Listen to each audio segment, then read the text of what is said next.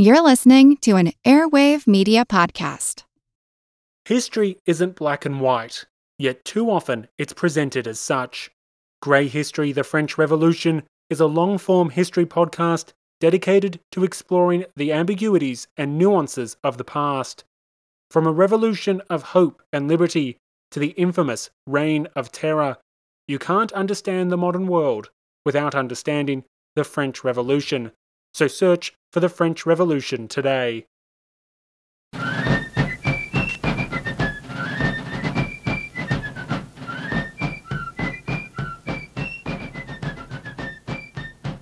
Hello, and thank you for joining the American Revolution. Today, episode 73, The Siege of Boston, Autumn Edition. So when I last focused on Boston more than a month ago, we left Washington during the summer of 1775, trying to get his officers to stop bickering with one another, creating the filthy mob that he found in Cambridge into an army, and dealing with a shocking lack of ammunition. In hindsight, the lack of ammunition may have actually saved the Patriot cause. Washington, by nature, was one to rush into an attack and expected all of his men to behave as bravely as he did. That tendency led to his defeat in the Ohio Valley 20 years earlier. But even the daring Washington could not presume to attack Boston without sufficient ammunition to arm his soldiers. This forced the general to spend more time training and organizing the army. Washington really wanted to invade the city of Boston right away and finish this war as quickly as possible. By autumn, he had acquired a little more gunpowder and was ready for a real fight.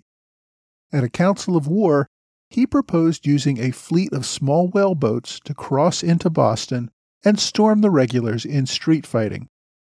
His council unanimously rejected his proposal. Getting the men to defend an entrenched position was one thing. Getting them to row across open water while being attacked by Navy cannon and regular musket fire, then make an amphibious landing and assault an entrenched enemy, was really too much to ask. Even if the men did not retreat in the face of withering fire, most of them would be mowed down before they reached shore. It was a crazy plan, although his subordinate officers were more tactful in their comments. General Charles Lee said he was not well acquainted enough with the army to judge if the soldiers could do it, and therefore felt it was too great a risk. General Sullivan argued that it might be better to wait for winter, when Boston Harbor froze solid and the soldiers could walk across the ice. General Ward still argued that they should just occupy Dorchester Heights with artillery. From there, they could blast the city or the Navy in the harbor and force the British into another Bunker Hill-style assault. Washington brought up his water invasion proposal several times over the next few months, only to be frustrated that no one else wanted to go along. When a congressional committee headed by Benjamin Franklin visited the camp in September, Washington discussed his proposal with them. Franklin, who had no first-hand military experience, diplomatically suggested that he was not qualified to make any recommendation on the proposal, but would refer the question back to the Continental Congress for more discussion. Although Washington's plans were at best risky, there was more behind his thinking than simple impatience. The Continental Army was plagued with disease.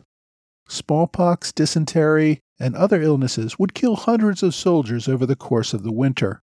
Also, the men had little food, shelter, or clothing to get them through the winter, and Congress's ability to provide such necessities was dubious at best. Finally, most of the Army had signed up for duty through the end of the year. If nothing happened by December, most of the soldiers might return home rather than sit around for months in a disease-infested camp where they starved and froze.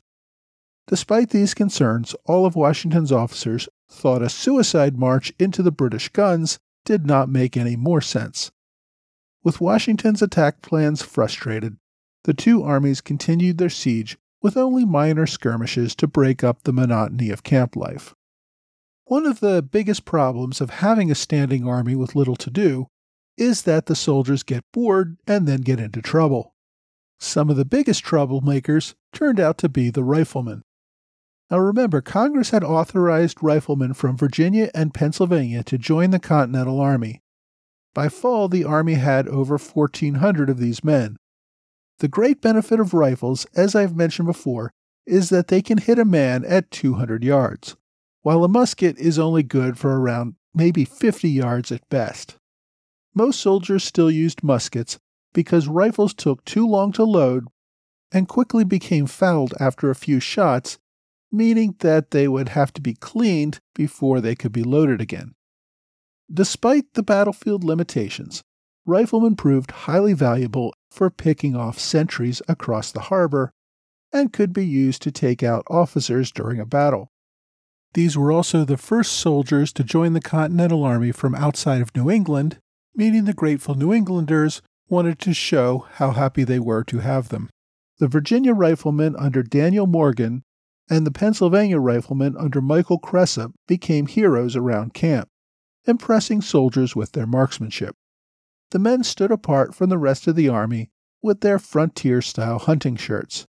They received preferential treatment with their own separate encampments and an exemption from fatigue duty.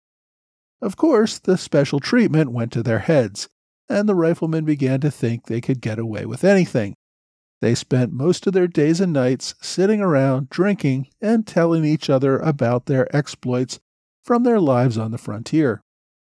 They also developed an attitude that they did not need to take orders from anyone. On September 10th, one of the officers in Thompson's Rifle Brigade had a sergeant arrested for neglect of duty and threw him in the stockhouse. Several of his buddies discussed breaking him out, as they had done for other comrades a couple of times before. After the officer heard about the discussions, he also ordered the arrest of the ringleader. A few hours later, the men broke out of the shack where they were being held and went back to their company.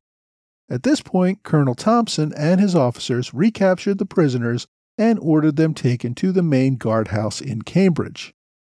About 20 minutes later, 32 riflemen took up their weapons and started marching to Cambridge with the intent of freeing their comrades. Thompson then sent an express rider to General Washington explaining what was about to happen. Washington, who was all about military discipline, was not going to allow soldiers to engage in a jailbreak without consequences. Upon receiving the message, he quickly assembled 500 soldiers with loaded muskets and fixed bayonets. They surrounded the guardhouse where the prisoners were being held. Washington then rode out personally to intercept the riflemen still marching toward headquarters. Seeing the large guard assembled, the riflemen decided that this was not such a good idea after all, and took cover behind some trees. Washington rode out and ordered them to ground their rifles. He had 6 of the ringleaders arrested and marched the rest back to camp for local punishment. Now, in the regular British Army, a mutiny like this would likely result in some executions. But the Continental officers realized that lax discipline up until this time was probably partially responsible. The men would likely become good soldiers under proper discipline. The following day, the court-martial sentenced all the mutineers to a mere fine of 20 shillings each, with one mutineer receiving an additional penalty of 6 days in jail. But no one even got flogged. The incident seemed to bring the riflemen into line, and Washington also saw to it that the riflemen started to work fatigue duty to help them keep busy. As Washington waited around Cambridge, mostly trying to keep his bored army in line, he followed events in New York as General Schuyler and Montgomery began their assault across Lake Champlain towards St. Jean, which we discussed last week. In late summer, Colonel Benedict Arnold had come to Cambridge to fight with the Provincial Congress about paying his expenses for taking Fort Ticonderoga. During his time in Cambridge, Arnold met with Washington and discussed a whole range of political and military issues with him. Despite Arnold's abrasive personality, Washington seemed to respect his initiative and ability. Arnold was a fighter, not some politician/officer who only talked a good game so far. After some further discussion, Washington gave Arnold an independent command. Arnold would take a force by sea up to what is today Maine. From there, his army would march overland toward Quebec. There, they would meet up with General Schuyler and would work together to take the city. Now, given Arnold's previous history in defying orders of superior officers, Washington made very clear to him that once he met up with Schuyler's force, his independent command came to an end, and he would follow orders from Generals Schuyler or Montgomery. Arnold, who had been a colonel in the Massachusetts militia, now received a commission as a colonel in the Continental Army. Washington gave him command of about 1,100 soldiers, including a few companies of the highly prized riflemen. Arnold's brigade set off for the Kennebec River in Maine sometime in September, and we'll take up that mission in a future episode. But right now I want to stay in Cambridge. With Arnold off to Quebec, Washington soon found he had a much more serious issue to deal with: treason. As I mentioned in earlier episodes, Dr. Benjamin Church, head of the Massachusetts Committee of Safety, was now the chief medical officer for the Continental Army, and he had been sending messages to General Gage in Boston since well before Lexington and Concord. With the military lines now preventing anyone from entering or leaving Boston, messages had become increasingly difficult. The Royal Navy still maintained a presence at Newport, Rhode Island, where it was easier to interact with British officers. Church wrote a letter to one of Gage's officers, Major Kane. He wrote the letter in cipher to avoid detection. The letter called for more attempts to reach a peaceful settlement, but also gave British intelligence about the troop numbers of the Continental Army and the state of their munitions.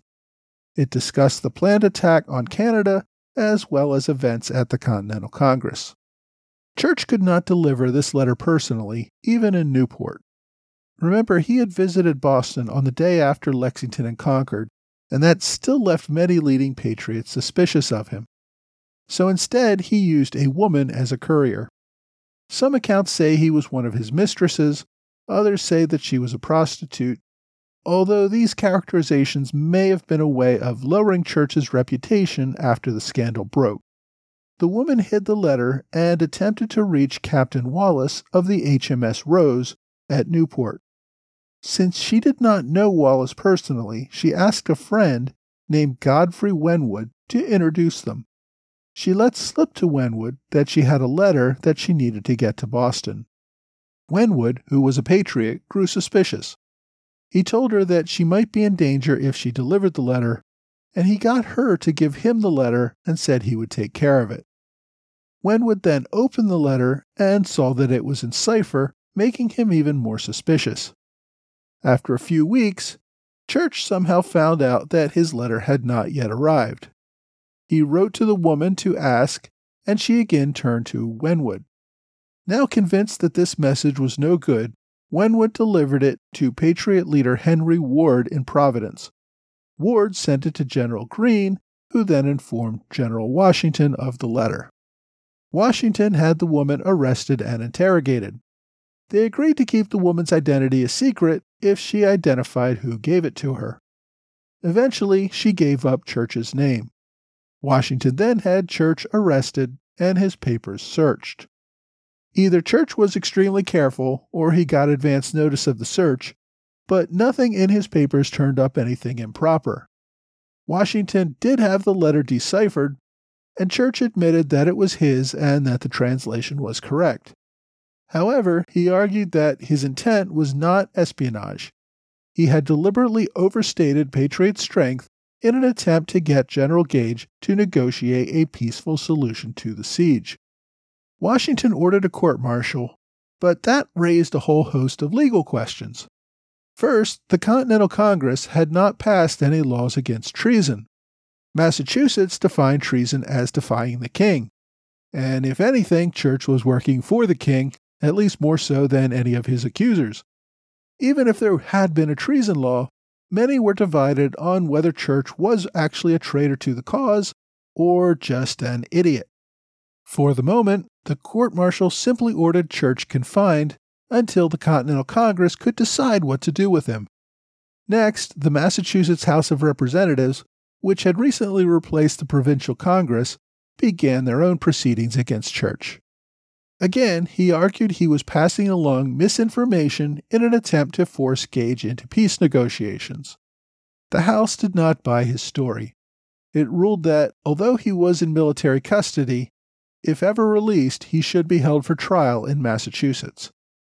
In October 1775, the Continental Congress formally removed Church as physician-in-chief of the Army. Now, Church would linger in a Connecticut prison for over 2 years. At one point in 1777, the British tried to return him to England as part of a prisoner exchange, but that plan fell through. In January 1778, Massachusetts ordered him expelled and placed him on a ship headed for Martinique. That ship disappeared in the Bermuda Triangle, never to be seen again. So with that, Church was gone forever. His family did make it to London, where the government gave his wife a pension for her husband's services. The Patriots were never entirely sure if Church was a full-blown traitor or not. It was not until more than a century later, when historians got a hold of General Gage's personal papers, that they found Church had been passing intelligence to the British for months. Now, Church's arrest also ferreted out another spy. Benjamin Thompson was a prominent New Hampshire colonist. Although strongly loyalist, he had pretended to be a patriot for years to protect his property from destruction or confiscation. He apparently assisted Church in delivering some of the messages to Gage. After Church's arrest, Thompson made his way to Newport and caught a ship into Boston. From there, he traveled to London, where he eventually received a commission in the British Army. He returned to fight with the regulars in New York later in the war. In November, Washington appointed a new artillery commander for the Army. The current artillery chief, Richard Gridley, had given a rather mediocre performance at Bunker Hill. While not court-martialed like his son, his battlefield performance was not exactly inspiring. Washington still valued Gridley's services as the Army's chief engineer, but turned over command of the artillery to Henry Knox. Like many appointments, Knox seems like a questionable choice to command all of the artillery for the Continental Army. The 25-year-old had owned a bookstore in Boston before the war. On the day of Lexington, he fled the city with little more than a sword and his wife. The British later looted and trashed his bookstore. Knox's military experience was limited mostly to reading military books in his store. He had volunteered with the British militia and had some very basic artillery training there. In 1773, he had managed to blow off 2 of his own fingers while firing a fowling musket at wild birds. But Knox had also been an active member of the Sons of Liberty, even though he never saw any combat. He did some reconnaissance during the Battle of Bunker Hill, but never fired a weapon in battle, nor did he receive a commission or enlist in the Provincial Army. He did work on some military matters as a civilian volunteer, what we today might call a consultant. When Washington came to Cambridge, Knox, along with his apparently very attractive wife, Lucy, dined with the new commander on several occasions. Washington was apparently impressed with the young man's ideas for the new Army's artillery. So on November 17th, Washington agreed to make him commander of artillery in the Continental Army. A few weeks later, Washington dispatched the new Colonel Knox to Fort Ticonderoga to retrieve the captured artillery for use against Boston. So Knox set out on his first mission, which will be the subject of an upcoming episode. As early as September, it was clear to Washington and everyone else that there would be no break in the siege before the end of the year. He wrote a series of letters to the Continental Congress explaining why things would continue and requesting that Congress prepare for winter quarters and clothing for the Army. He also expressed concerns over the expiration of enlistments in December and the lack of funding to supply the soldiers with what they needed to continue. At a council of war on October 8th, Washington and his generals agreed that they would need over 20,000 soldiers for the 1776 fighting season. Washington hoped to form 28 regiments of Continental regulars who would serve until the end of 1776. He also attempted to mix together men from different states so that the regiments would not be exclusively Massachusetts men or Connecticut men or whatever. The command changes upset many soldiers who now wanted to leave even more. Congress, which still had no money or much of anything else to help Washington, gave him authority to impress wagons, horses, ships, and anything else he needed to supply his army. By the beginning of September, less than 5,000 men had enlisted for 1776, less than a quarter of Washington's goal.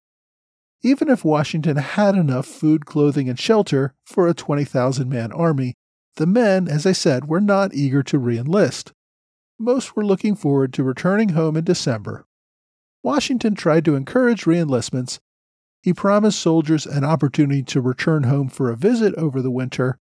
He also began rationing supplies to those units that agreed to re-enlist. Even so, most men would not budge. He even required that any man leaving the army could not take his musket.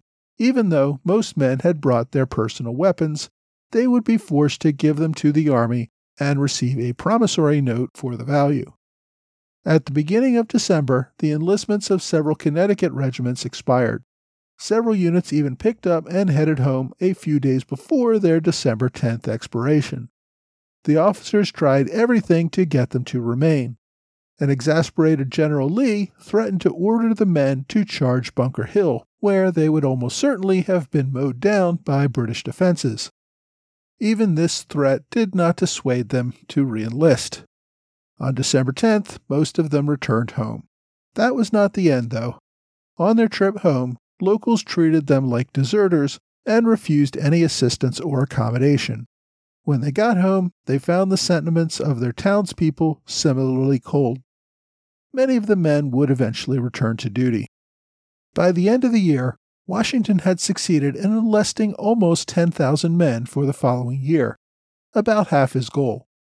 Several more regiments, though refusing to commit to another year, agreed to remain until reinforcements arrived. Local militia also fielded about 5,000 men for temporary duty. As a result, Washington's total force remained over 15,000, or more than double the British garrison in Boston. Next week, we'll take a look at the British situation in Boston at this same time during the siege.